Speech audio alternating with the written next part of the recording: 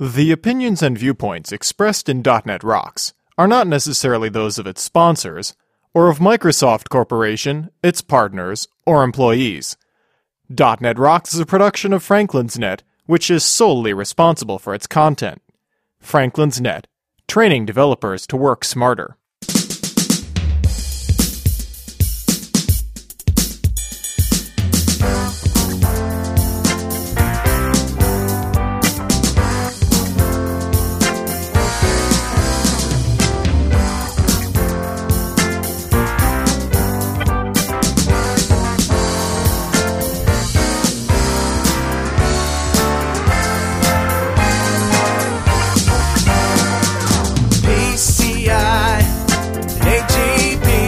Hey Rockheads, stop spacing out and listen up.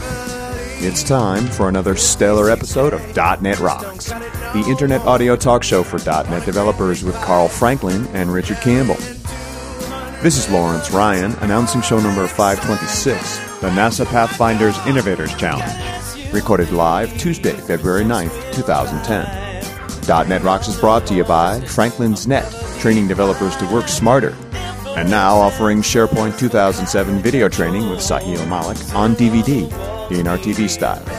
Order your copy now at www.franklins.net. Support is also provided by Telerik, combining the best in Windows Forms and ASP.NET controls with first-class customer service.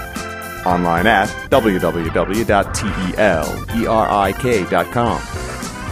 And by Grape City Data Dynamics, makers of ActiveReports.net. Simple, powerful, and cost-effective reporting for Windows Forms and ASP.NET web applications. Online at www.datadynamics.com. And now, the man who found the shadow of the Mars Spirit rover over Boston in Google Maps, Carl Franklin. Without any pain, gotta get enough points to finally land me a place in the online gamers Hall of Fame. 39 speakers in my living room. Thank you very much, and welcome back to .NET Rocks. Carl Franklin here in New London, Connecticut, and Richard Campbell in Vancouver, Canada. How you doing? I'm well, sir. Olympic mania is all over the place. Yes, it is. Sorry I couldn't come up, but somebody who shall remain nameless, but his last name starts with Fort and ends with A, claimed your guest bedroom. He was on the phone when they announced Vancouver as the winner of the 2010 Olympics. Literally on the phone with me. And the moment they said it's Vancouver, he says, I want the bedroom. So I would be there, but, no place to stay. Apparently you can't get a hotel room for any amount of money. Hey, let's just get right into this little section we call Better Know a Framework. All right, so today I'm actually going to talk about something that you've had some experience with, Richard. It's the system.windows.shell.jumplist class. This is a Windows 7 only class, and it represents a list of items and tasks as a menu on a Windows 7 taskbar button. But here's the cool thing. You can right-click on the taskbar, right, and you get this nice little jump list with shortcuts that you can, sort of like a little menu. You can also put them in your own applications. Exactly, yeah. It's basically a most recently used list for any application that has a file association with it. So you don't even have to write any code. You don't have to write any code. Not a bit. If you double-click on a file that your app's associated with, it just appears in the jump list as a most recently used. But with the .NET 4.0 framework, you can now, built into it, you can add your own things to the jump list. And there's more to jump lists than just the most recently used. Anything that you can basically call to the app with a command line parameter, you can stick in a jump list. And you can use XAML or anything else to just put the jump list in your code like a control, essentially. It's not really a control. It's just an API call, right? Okay. Or it's a call to a class that just loads stuff in there. You can specify an icon, and you could specify different headings if you want to build your own custom categories of things. So anything you want to list. And the really weird one, it's not just the jump list itself, but also tasks. So you can invoke other programs from the jump list to launch something else. If you wanted to send an email or something like that, or do something that your program does, but you want to add a little shortcut on the jump list. Right. Imagine a CRM's type app, an app where salespeople are looking at customers. Rather than putting a button somewhere on your form that calls the VSTO to get to Outlook, you could actually use the jump list to put on a task that says, send an email to this guy. And you update that every time he flips to a different customer. And then that would simply make a call directly to Outlook, right? This is not a VSTO or anything. It's literally the command line style call. Run Outlook with the parameter, open an email, and here's the email address, and just preload the email for them. Right. So that would be a jump task.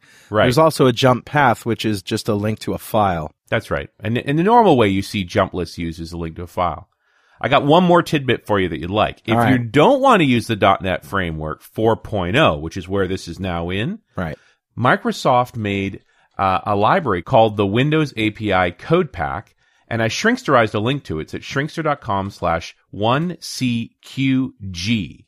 So that's 1 Charlie Quebec Golf. And it's in the code gallery at MSDN. It's called the Windows API Code Pack. And it's basically a set of classes for any version of the .NET Framework to call into all kinds of things in Win 7 and in Vista, including jump lists. Awesome. Hey, Richard, who's yelling at us now? You'll like this email. The email's subject line is Show 520 Rocked. Mm-hmm. Dear Carl and Richard, my name is Asaf, and I'm a developer from Israel. I would like to thank you for completely blowing my mind with the Show 520, which was an excellent interview with Yuval Lowy. When I first read the title of the show, I thought to myself, hey, great, a show with Yuval. I really like his work, and I practically know his and Michelle's books on WCF by heart. Then I saw that he said that all classes should be WCF services, and my brain was like, Whiskey Tango Foxtrot? Then I knew I really had to hear this. When he mentioned the 3 phases that development goes through, first the pattern, then the technology, and finally the platform, I was enlightened, just like in all those Buddhist stories. Right. It's like something that was always shadowing me, and I could see out of the corner of my eyes, but I couldn't focus on it. I don't think I will ever look at a new technology the same way again. Now I see that I can make money off foreseeing where technology will go. In another note, could you please warn us before allowing guests to make statements like the one that Yuval said about VB programmers and razors? When Yuval said that C++ programmers are simply used to more blood, I nearly crashed my card. I was laughing so hard. Yeah. Thanks for bringing fun and technology to me every week, your friend Asaf. And Asaf, a mug is on its way to you all the way to Israel. Indeed. And if you've got questions, concerns, ideas for shows, anything you want to talk to us about, send us an email, .NETRocks@franklins.net. And before we get started here, just a brief mention that our friends at Infusion Development in New York City are looking for a few good .NET developers. They've hired a lot of .NET Rocks listeners in the past. They have offices in Toronto, in London, in New York City, and in Dubai. So if you're interested in that, send me a link, carl@franklins.net. Well, Richard, I'm really excited today because our guests are from NASA. That's right, NASA, the National Aeronautics Space Agency. Michelle Viotti is manager for NASA's Mars Public Engagement Program. She's joined today by Jeff Norris, supervisor of the NASA Planning Software Systems Group. And also on the call is Marc Mercuri, who's been on the show before. He's from Microsoft, director on the platform strategy team. Welcome, guys. Hi. Hey. So, Mark, you've been busy doing some crazy things. Last time we talked to you was about RoboChamps, and robotics has been your kind of passion for a while. What are we here to talk about? So it's interesting. Back when we did the RoboChamps discussion, we talked about there's a Mars rover competition for that, and that was a chance for me to work with Michelle and the team over at NASA's Jet Propulsion Labs, JPL. Part of that relationship, we realized that we both had a very strong interest in helping drive STEM education, science, technology, engineering, and math, and wanted to find interesting ways that we could work together on that. And what we wanted to chat about today is the Pathfinder Innovation Challenge. And I'll let the folks from NASA talk a little bit more about what that is and how that's how folks can get engaged. But it's something we worked on together. Put together, I think, a pretty interesting competition. It's about helping NASA solve some really big problems. And for your audience, I think it's particularly interesting because you're developing those solutions on the cloud. And we being Microsoft, are providing some great prizes there in conjunction with NASA. So everything from Zunes loaded with Mars HD content to trips to see the next Mars rover launch. Wow. So should be a lot of fun. And when you look at the opportunity to work with NASA, which I think we all would like to work with NASA in some capacity if we had the chance, and the chance to win these prizes that you can't buy anywhere else. Yeah. It really should be a lot of fun and pretty interesting. And I said, who better to talk with that about than Carl and Richard? Well, let's talk to NASA. Michelle, Jeff, tell us about this. Sure. The Pathfinder Innovation Challenge is really an opportunity for us to encourage computer talent at 4 different levels of ability. And what we're hoping to get out of it is contributions to what, for me, is really a shared national and worldwide endeavor in exploring a world beyond our home planet, in this case, Mars. And all the things that we're asking people to do in terms of the contest really helps with that.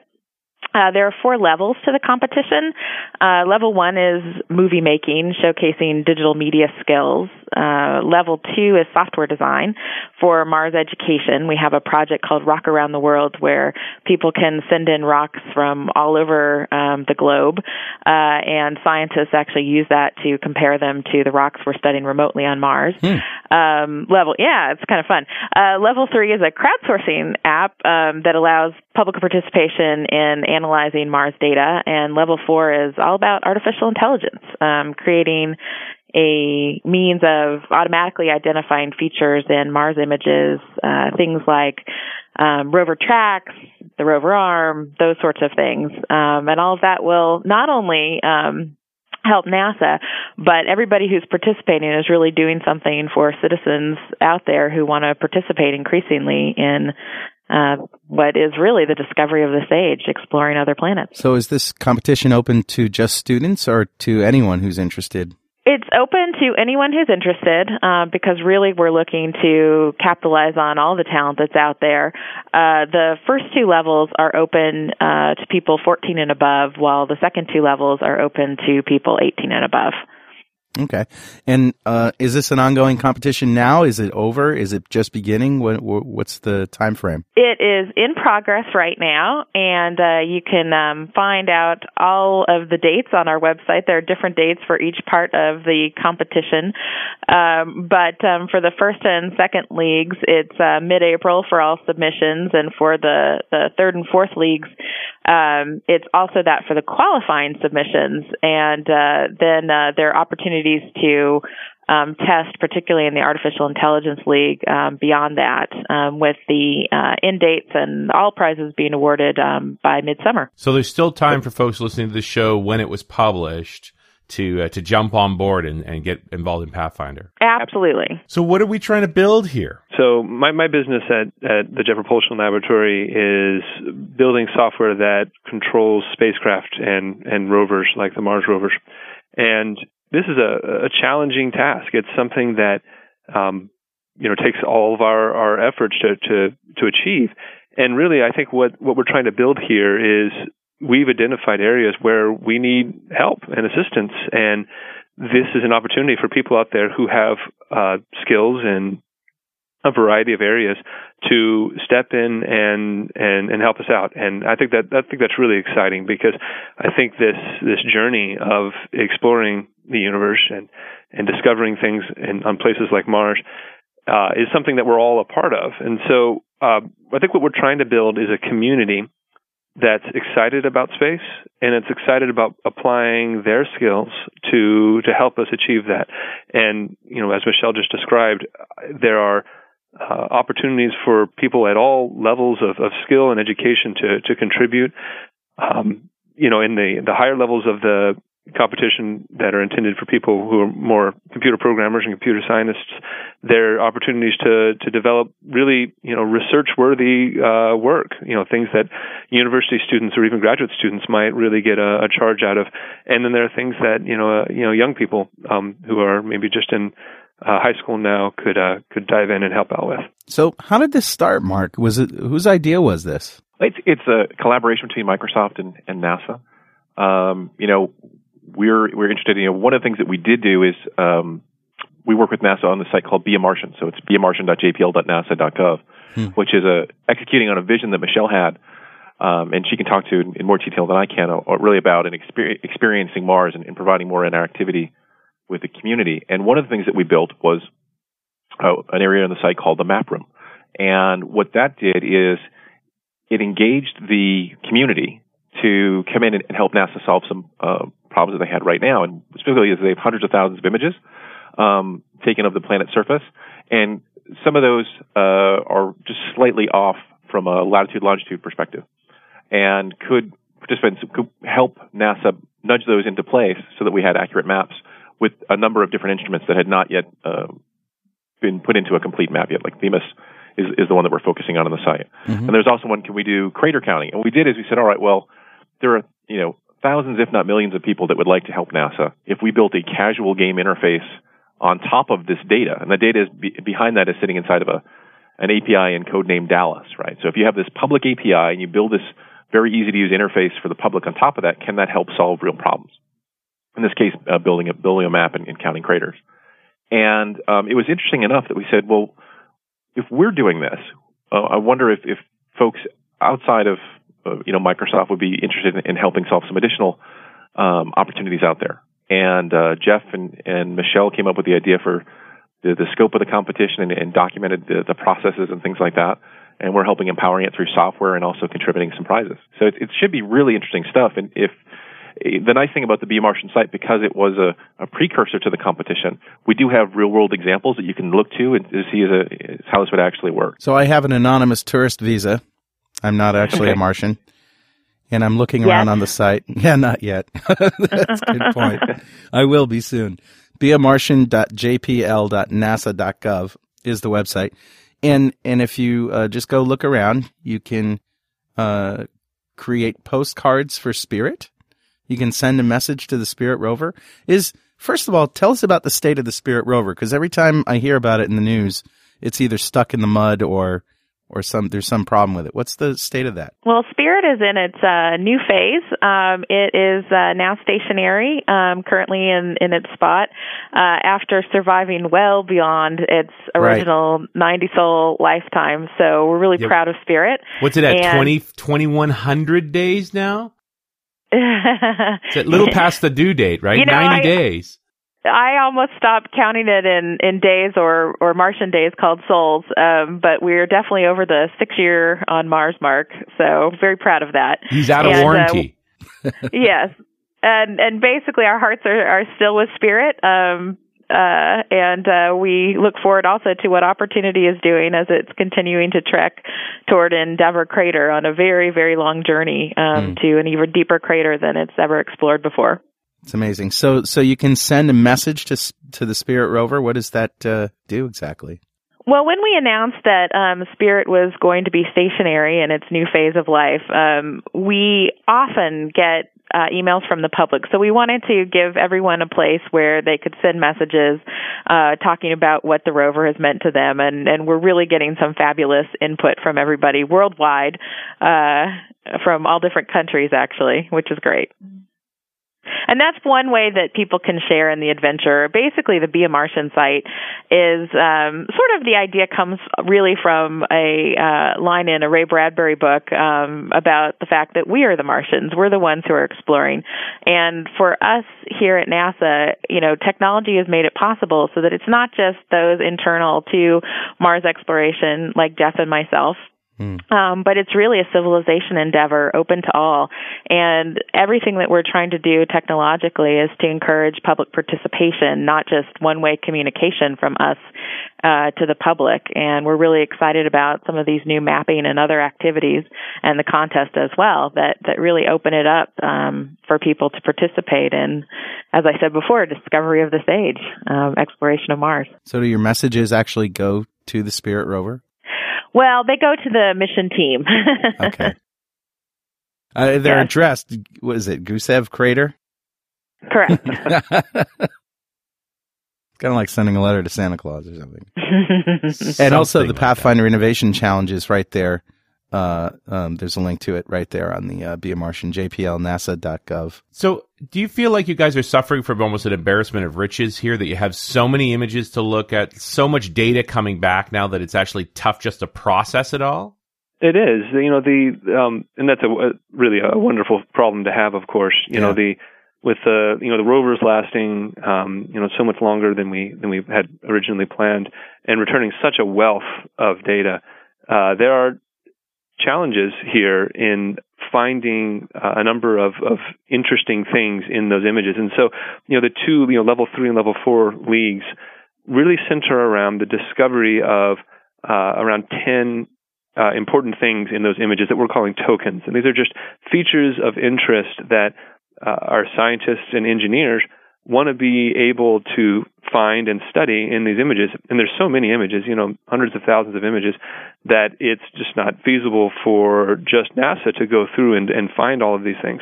And the two leagues really charge the public to help us find those things in one of two ways. The first one is all about building casual games that when people play them, help us find those things, circle the wheel tracks or, help us, mark the horizon in this image. And the second one, the level 4 challenge, or what Michelle was referring to as the artificial intelligence challenge, asks them to try and write automated programs to do a similar task. And what's kind of exciting here is that we certainly don't have a preconceived notion of which approach is going to be ultimately the best. I think that a combination of them actually is going to really help us to enrich this data set of images that then becomes that much more valuable to not only NASA but to everybody. And may even be used for Curiosity, the next rover to go to Mars as well, by the mission teams in terms of how they process the data, which beyond prizes is a really cool way of participating. Anybody who went to PDC, there were actually models of Sojourner, the little guy from 97, Spirit and Opportunity, and it's now called Curiosity. I don't know if it was back then, but that's the big new rover that's going up in a couple more years. Yep, scheduled to launch in 2011. So, still software work going on for Curiosity? Absolutely, that's a question for Jeff.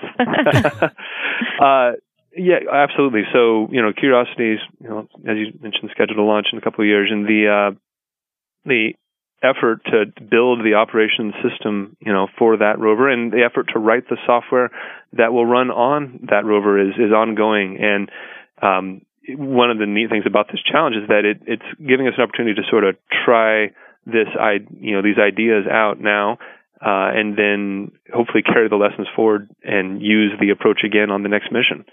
Now, just for curiosity's sake, you guys aren't setting the .NET framework up on these things yet, right? What do you typically develop in? What runs on a rover? There are, a lot of different technologies that we use to both drive the rovers and, on board the rover itself. The rovers run a fairly sort of restricted set of things, as you might imagine. It's kind of a more confined platform, where there are lots of concerns about reliability, in the face of things like solar radiation and whatnot. So they use a real-time operating system that's really designed for embedded robotic systems. And you guys authored that? No, it uses a product called VxWorks on board. Much of the software is written in C, a little bit in C++. And on the ground, we use a real, menagerie of technologies, sure, .NET, and but pretty much you could name it, and it's going to be present somewhere in the ground system. So scripting languages, web-based technologies, the whole gambit. Well, there's a vast variety of technologies once you get outside the machine itself. I think the machine stuff, well, we talk about software development as rocket science, like the fact that you need this huge level of reliability and redundancy, and we always hear stories of how you rewrite the software sometimes and ship it back up to the device up on Mars, whether it be an orbiter or a lander, and change the way it behaves. And that's critical, a critical part of how we make these machines so long-lived is that, though we would love to get everything perfect the first time, we discover things during the mission that we need to change. And one of the ways we change that is by uploading new software to the vehicle during the mission. So we've done that several times for Spirit and Opportunity. I also heard, and this might be totally off topic, but I'm just fascinated, that what's the speed of your communication link? I heard it was like 300 baud or something. It's faster than that. And it's always challenging to remember these numbers off the top of my head. But it depends on, first of all, on the the way we're communicating with the vehicle. The vehicle, Spirit and Opportunity, are capable of communicating directly with Earth at a fairly slow rate. But the more typical method is that they communicate with one of the orbiters there. So, for instance, Mars Odyssey, and then Mars Odyssey relays the data from the rover back to Earth. And it's exact numbers aside, you can think of it as sort of a faster than dial-up, but but slower than broadband. And the challenge is that it's only on for a short period because the rovers have to basically catch the orbiter while it's going over, send up a slew of data, and then the orbiter will later send it back to Earth. This portion of .NET Rocks is brought to you by our good friends at Telerik, who bring you the Web UI Test Studio for Silverlight UI testing. If you've already started developing with Silverlight, you'll soon need a solid testing tool for Silverlight UI. Unfortunately, there's no good way to simulate the actual behavior of end users unless you spend days and weeks doing manual testing. But things have changed. The guys at Telerik just introduced the first point-and-click UI testing tool for Silverlight, Web UI Test Studio. Check it out. You can quickly record tests with the cross-browser recorder and enrich them with code if you have more complex scenarios. On top of that, it supports standard controls and Telerik controls. You can verify not only Silverlight, but also complex AJAX applications. And the best part, Web UI Test Studio lives in Visual Studio, so you don't have to leave your favorite development environment. Check it out at Telerik.com/web-testing-tools. And hey, don't forget to thank Telerik for supporting .NET Rocks on their Facebook fan page, facebook.com/Telerik. So, Mark, tell us a little bit about what Microsoft brought to the table in terms of technology for the Pathfinder Innovation Challenge. Sure. So we worked together with NASA on the Be Martian site, which it's part of. So that's, we worked with them on the development of the site, some of the design of the site, helping to make sure all the technologies come together. From a technology perspective, it's a combination of Windows Azure, SQL Azure services, also codenamed Dallas. So the data that we're using, we recognized that as we were putting it up there for the competition, that it was only an incremental level of effort to get into codename Dallas, so we could expose it out to more people, which was pretty cool. And then we helped build out the whole infrastructure for hosting the competition itself. So submitting code, automatically reviewing that, and then sending responses back, providing prizes as well. Was that a fairly straight-ahead process? Did you run into any speed bumps? Overall, the infrastructure was good. I mean, we did the Be a Martian site. We were there before, it launched, because the project itself was launched on stage by Ray Ozzie at PDC.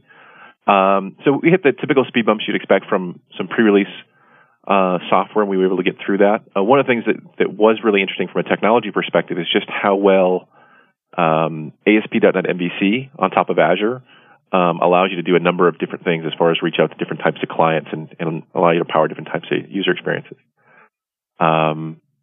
which was pretty neat. But I think the interesting thing here is that I know a lot of people are interested in learning how to program for the cloud, and I think that I look at the competition on a couple of different levels. And first for Microsoft, first and foremost, it's interesting because it's helping drive STEM, which is key to both of our organizations. I think another interesting thing is that it allows people that really want to learn, how to work in the cloud, but they don't have a practical application yet, necessarily, whether it's, as a student or whether as an adult. So this actually gives you that. And it's a really, you're helping, as Michelle says, a civilization endeavor, right? And you can actually contribute to something sort of meaningful that's really going to be helpful to the broader community.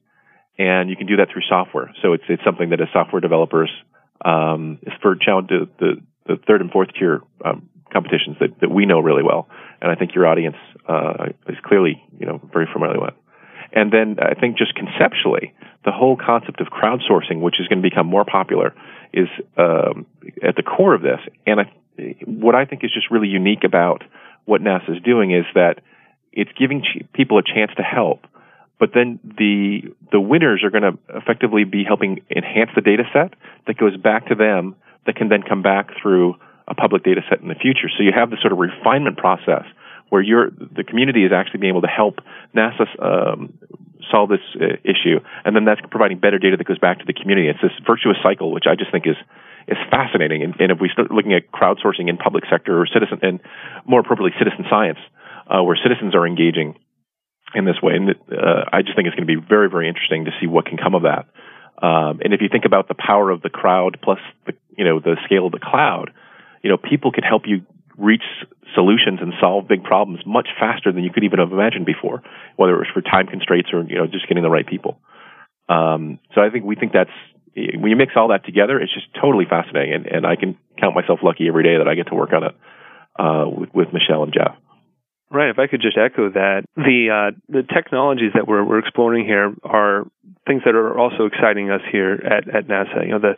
The promise of the cloud to provide scalable resources for things like mission data processing, but also this opportunity, as Marc pointed out, to engage the general public. I'm excited at the possibility that we could even take the results from a crowdsourcing exercise like this and feed them back into new exercises, because I think that once we answer sort of one tier of questions about data sets like this, it will expose new questions. We'll be able to say, okay, well, now that we know where these key tokens are in these images, what's the next question that we should ask? And maybe that's even something that the community can help us to discover. What do we do now that we understand this about the data, and then we can turn that right around again and enrich the data set further. So I think it holds a lot of promise for getting everything we can hope to get out of this very valuable data that we're receiving from our robotic explorers. I mean, think about the Global Cooperation League, for example. So that's where you're building sort of these casual game sort of interfaces on top of the data to help solve the problem. Right. So what you're doing is you're employing your programming skills, maybe a designer, if you get a designer friend. And that's one thing that we talked about RoboChamps the last time I was on. We recognize in RoboChamps one of the things that we didn't do well, that is right in the Pathfinder Innovation Challenge, is you can now do it in teams. And we have the prize structure set up to support teams. Is that you can invest your talents, but what happens is that interface that you can create can now let someone invest a small amount of time to help solve the problem. So counting craters, right? You can do that in 30 seconds. How many times have you been in a situation where you get 10 minutes between meetings, right? Right. If I had 5 minutes or 10 minutes, if I could help NASA, of course I'm going to do that, right? And if you build the games properly, you build them so that they're engaging, people are going to have fun doing it. I mean, they've awarded points on the NASA site. Now, you don't get anything for the points. It's really just showing your level of contribution. And it's both for this map room where you're contributing to these problems here, as well as to something called Town Hall, where people can go ahead and engage with NASA staff, ask questions, that sort of thing. And there are people that have earned, just since November, 1 million points.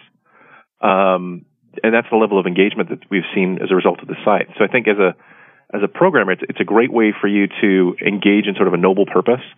And then from an impact perspective, to see that you're not only helping learn to use the cloud, you're not also helping NASA solve a problem, but you're going to have a level of scale and impact that for a lot of folks just isn't possible in the roles that they may have as part of their day jobs. Now, are any of these games available now, like on Xbox Live or anything like that? Or so if you go to the beamartian.jpl.nasa.gov and go to the map room, there are two that are there right now. So one is picture nudging. We're making some enhancements to that as well in the near future. And then there's also the crater counting. And these are Silverlight games built on top of a REST API. Silverlight, wow, cool. So yeah, I mean, you should see just in the broader site, the technologies that were used to pull that together is just, I think, a really great example of what you can do using different technologies to solve the appropriate problems. Like there's called a Rove-In. You get the Mars rover, so it's almost like a drive-in. Mm-hmm. And they've got this video series that Michelle and the team have put together called The Martians, which is a great series. They're showing it in HD in a Silverlight player, and they've got closed captioning. So when you look at, for me, which was really rewarding, and I got experience in areas that I hadn't before, there are things like accessibility, things that are just super important for a government agency, because we're all citizens and we want to make sure that everyone is going to be able to have an experience on the site regardless of their level of accessibility. We make sure that is part of the experience. And then there's things like the Child Online Privacy and Protection Act, making sure that when you post to forums, that they need to be filtered. So, the youngest of citizens and youngest of citizen scientists are able to participate in a safe environment.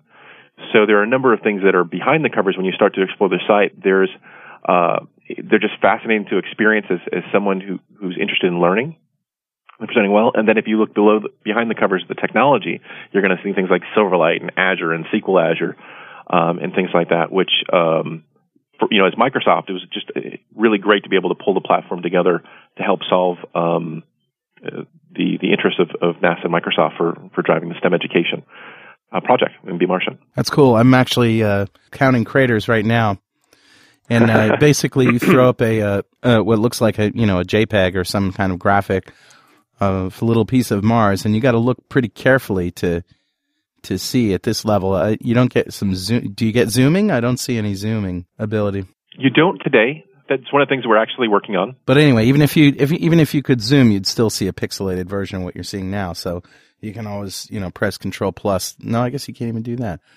But yeah, I can see a couple of craters there, and you just click on them, and then you can size them by dragging the edge of the circle out, or delete them by hitting the X. That's pretty cool. To follow up on Jeff and Mark's exuberant comments, too, the really nice thing about the reputation system that's built in for all of these things is that as we get the public working with data more and more, and particularly through anything that comes of the Pathfinder Innovation Challenge, then with new data sets and new questions that Jeff mentioned as a possibility, that, the real hope is that as people grow in their own knowledge and their reputation grows, mainly because of what they've learned and what they've interfaced with in the continuing projects that will be placed on the site, that eventually we might get to the point where members of the public who actually know a lot about Mars can help us make decisions in some future state, even to the extent of saying to the next rover, once it's been on Mars for a while, all right, which rock do you want to go to?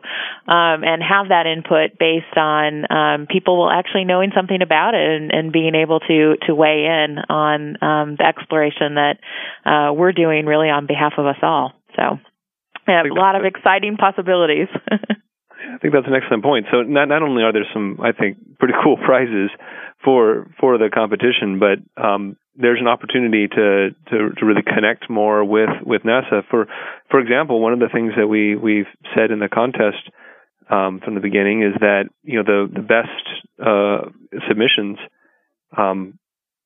into the Global Cooperation and Intelligence Leagues are going to be reviewed by a team of NASA engineers, and I have every intention of looking for opportunities there to pick up the best of the best and include them in the actual Curiosity mission software system. So there's an opportunity there to for your stuff to go all the way into the operations system for the next rover mission. If you compete in this competition, that is an astonishing and an amazing thing. And I bet I can't imagine that you wouldn't be flooded with submissions. Hey, I just want to give a shout out real quick to our friends at Data Dynamics who make ActiveReports.net, among other really awesome things. ActiveReports.net is great because it allows you to just build your reports with an easy editor, embed them right in your application, provide PDF and HTML output, give your end users a report editor, royalty-free, of course, a great access report upsizing wizard, and all this for a price that isn't going to break the bank. ActiveReports.net from Data Dynamics. Go check it out now at datadynamics.com. How long has the site been up? The Be a Martian site itself launched at the PDC, so I think it was November 19th of last year. And it's a testament to the love people have for the work that's being done at NASA to see the press that came out of that. It was interesting. We saw it reached headlines everywhere from our hometown paper here in Seattle, the Seattle PI, to the BBC, to Xinhao, even made the Himalayan Times. To the Himalayan Times. No. Wow. Abominable Snowman's having coffee. He's like, oh. Wow. And specifically with the PIC, the Pathfinder Innovation Challenge, I think we're all ourselves learning also about how to work this way. And so I've actually enjoyed the learning process, but the competition has started, but we're still, I would say, learning and getting the system completely, humming for the competitors. So I want to make sure that, your listeners realize that it's not too late to get involved by any means. We, the race has just begun on this, so we welcome more participants. Absolutely. I mean, you've got a few months, plus you have the ability to work in teams. So whether you're someone who's got full time to dedicate to this, or you get someone who can work in the evening hours with a couple of friends, this is wide open for anyone to participate in. And on the site there are ways for the community that are participating in the competition to interact with each other. There's a forum system on there. There's also a blog on the site that we're going to try to use to engage directly with that community as well. So, we'll have, engineers on my team, as well as, people from Michelle's office talking to the competitors and sharing the information we can to try to help them out in their work. And I'm really looking forward to connecting with some of the people who are excited about this kind of work and seeing what they've got. My lazy developer side of me immediately grabs onto this. Why am I looking at these craters when I could write software to figure out where the craters are? I think that's a great impulse, and that's why the challenge I would say is that it's not an easy challenge and not an easy problem to reliably find craters or wheel tracks or things like that in images. But we invite the people who have that very impulse to come and participate in the Level 4 challenge, the Intelligence League, because yes, I think some of these tasks could be automated. Some of them I don't think will, using current technology, be easy to automate. But I hope some people out there will take that as a challenge, and that they will come and try to prove me wrong. Exactly. I think this is a case where we'd love to be shamed by someone else coming up with a better solution than you see on the site. Sometimes people have those aha moments, and you wish you thought of it yourself.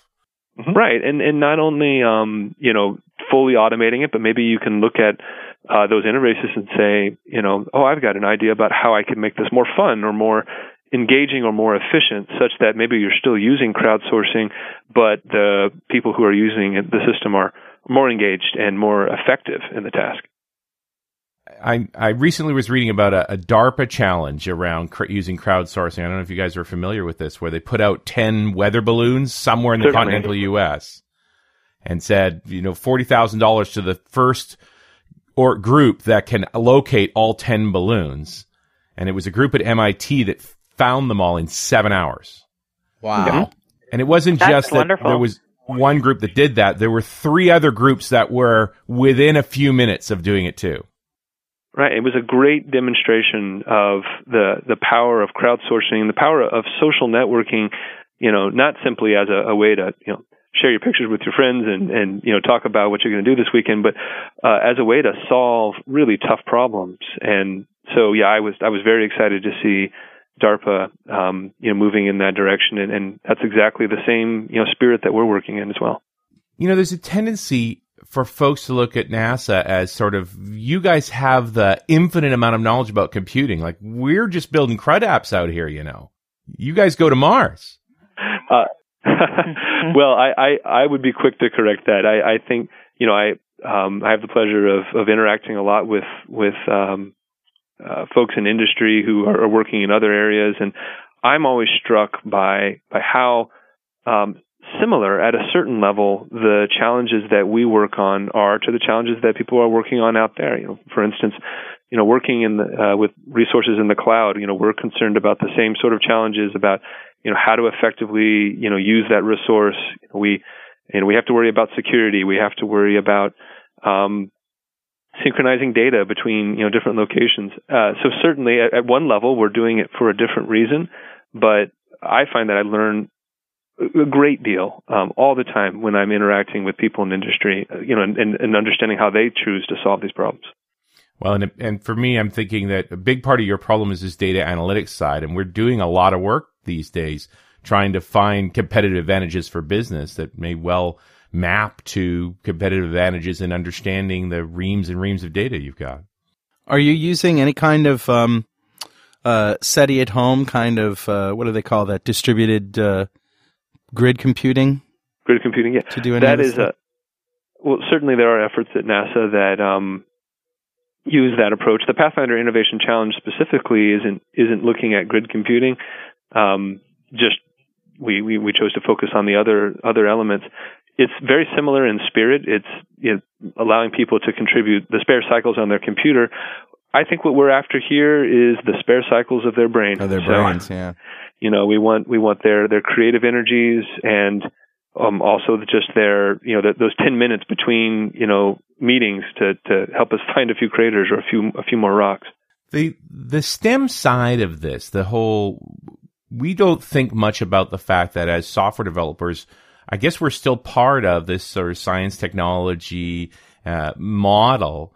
And I see this going into universities, going into high schools and talking to them about computing careers, that our business is just not that hip anymore. Folks aren't really focused on it the way they used to be.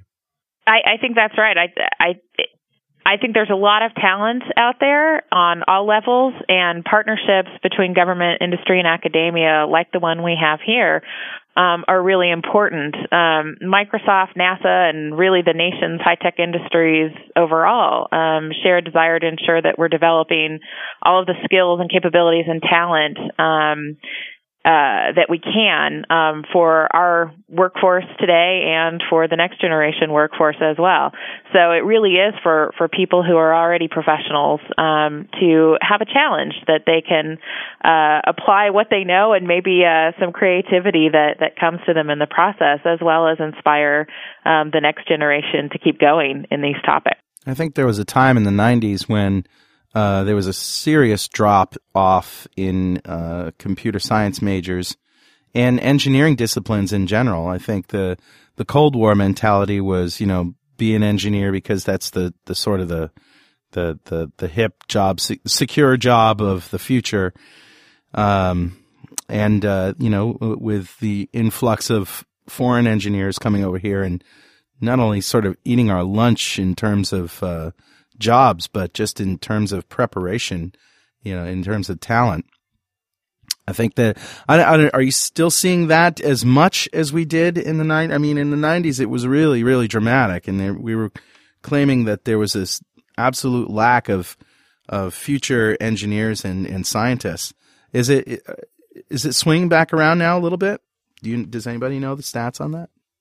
Well, that's hard for me to try to answer that at a sort of global level. At my local level, we still, I think we will always have to make sure that people realize, the great opportunities that this kind of business, these kinds of skills hold for them. But, there are still, very excited people who want to come and commit to this kind of a work and see the advantages it brings. One challenge, I think, is making sure that they're aware of the opportunities. Sometimes I talk to people who just didn't realize that, for instance, NASA needed people with their skills, and it when I explained to them that, for instance, sometimes I talk to people in software and who might say, well, I'm a computer programmer, but I don't know anything about rocket engines. I don't know anything about satellites. How could I do anything to help NASA? And we just have to say, but wait, look, so much of our work is software. I can't build a rocket engine. I don't know how to construct a rover. But my role in NASA's exploration is, software, and we need thousands and tens of thousands of hundreds of thousands of people with those skill sets to step up to these kinds of challenges. And again, I think they'll find that those skills transfer very well from NASA into industry or the other direction. So it's not that, if you come to work for NASA, you'll never be able to go and work in industry. In fact, I think they would find that their skills carry them very well in industry as well. I think one thing I would add to Jeff's comments is that I think both NASA and Microsoft also see it's very important to make sure that everyone can get exposed to technology and have the opportunity to excel. I know that we're very active with programs at places like the Boys and Girls Club and also in various communities. Microsoft, they've got a really great matching program here. So if we want to donate time to help out in places like this, they'll match. They not only allow us to do that, but they'll match us, I think, $17 an hour for our time and contributions to the organization. I know Michelle's got great outreach programs with HUD, and she can talk to that a bit more. But we recognize that there are always going to be folks that are interested. But I think for some communities and for some folks, they may not have a chance to be exposed to technology, and they could excel but maybe they don't have access to whether it's computers or folks that can help them and maybe mentor them. And I know that's an area that both organizations are very active in trying to help out in different communities and really drive that next generation workforce of folks, because it's in everybody's interest to make sure that our industry continues and we attract the best minds.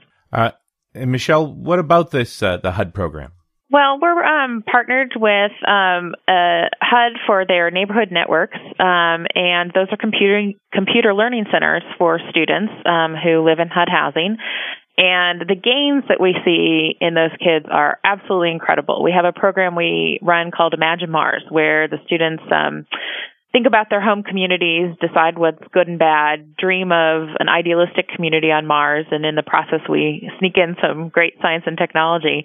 But in creating their communities, we really encourage them to use various computer software programs and technologies to design their communities for the future. So in the process, we're really giving them a lot of 21st century digital age skills along with science content knowledge. And really, when you see that these kids go from never having done a PowerPoint, for instance, all the way up to some really sophisticated design programming, you can really see what a difference a little bit of effort will make for these kids who haven't really been exposed to computers. And that helps them whether they join us on a NASA team one day or just in the general business jobs that they may aspire to.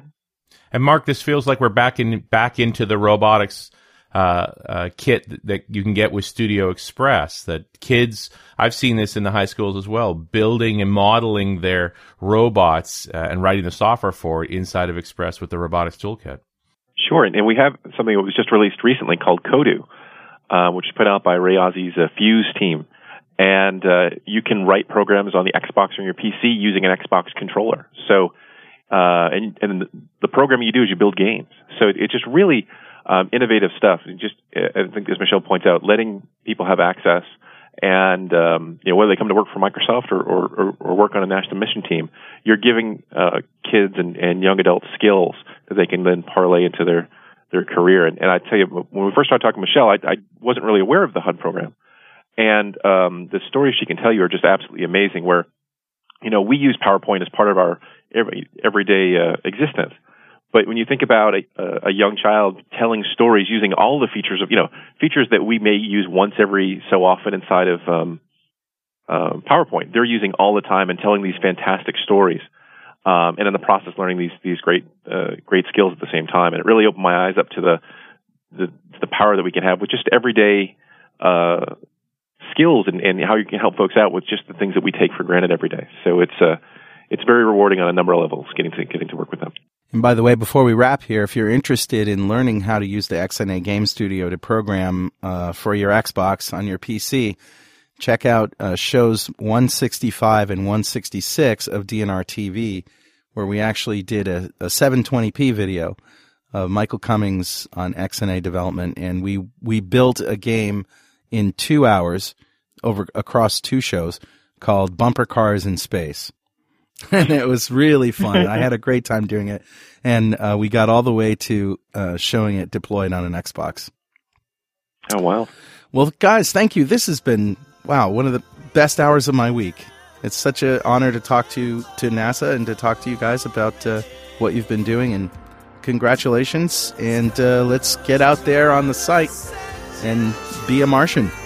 Thank you very much. It's my Absolutely. We welcome you. All right, thanks again, and we'll see you next time on .NET Rocks.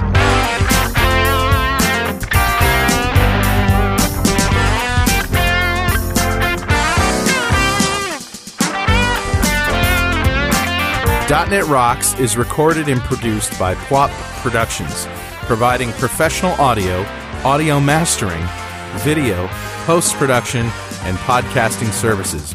Online at www.pwop.com. .NET Rocks is a production of Franklin's Net, training developers to work smarter and offering custom on-site classes in Microsoft development technology with expert developers. Online at www.franklins.com. .net. For more .NET Rocks episodes and to subscribe to the podcast feeds, go to our website at www.dotnetrocks.com.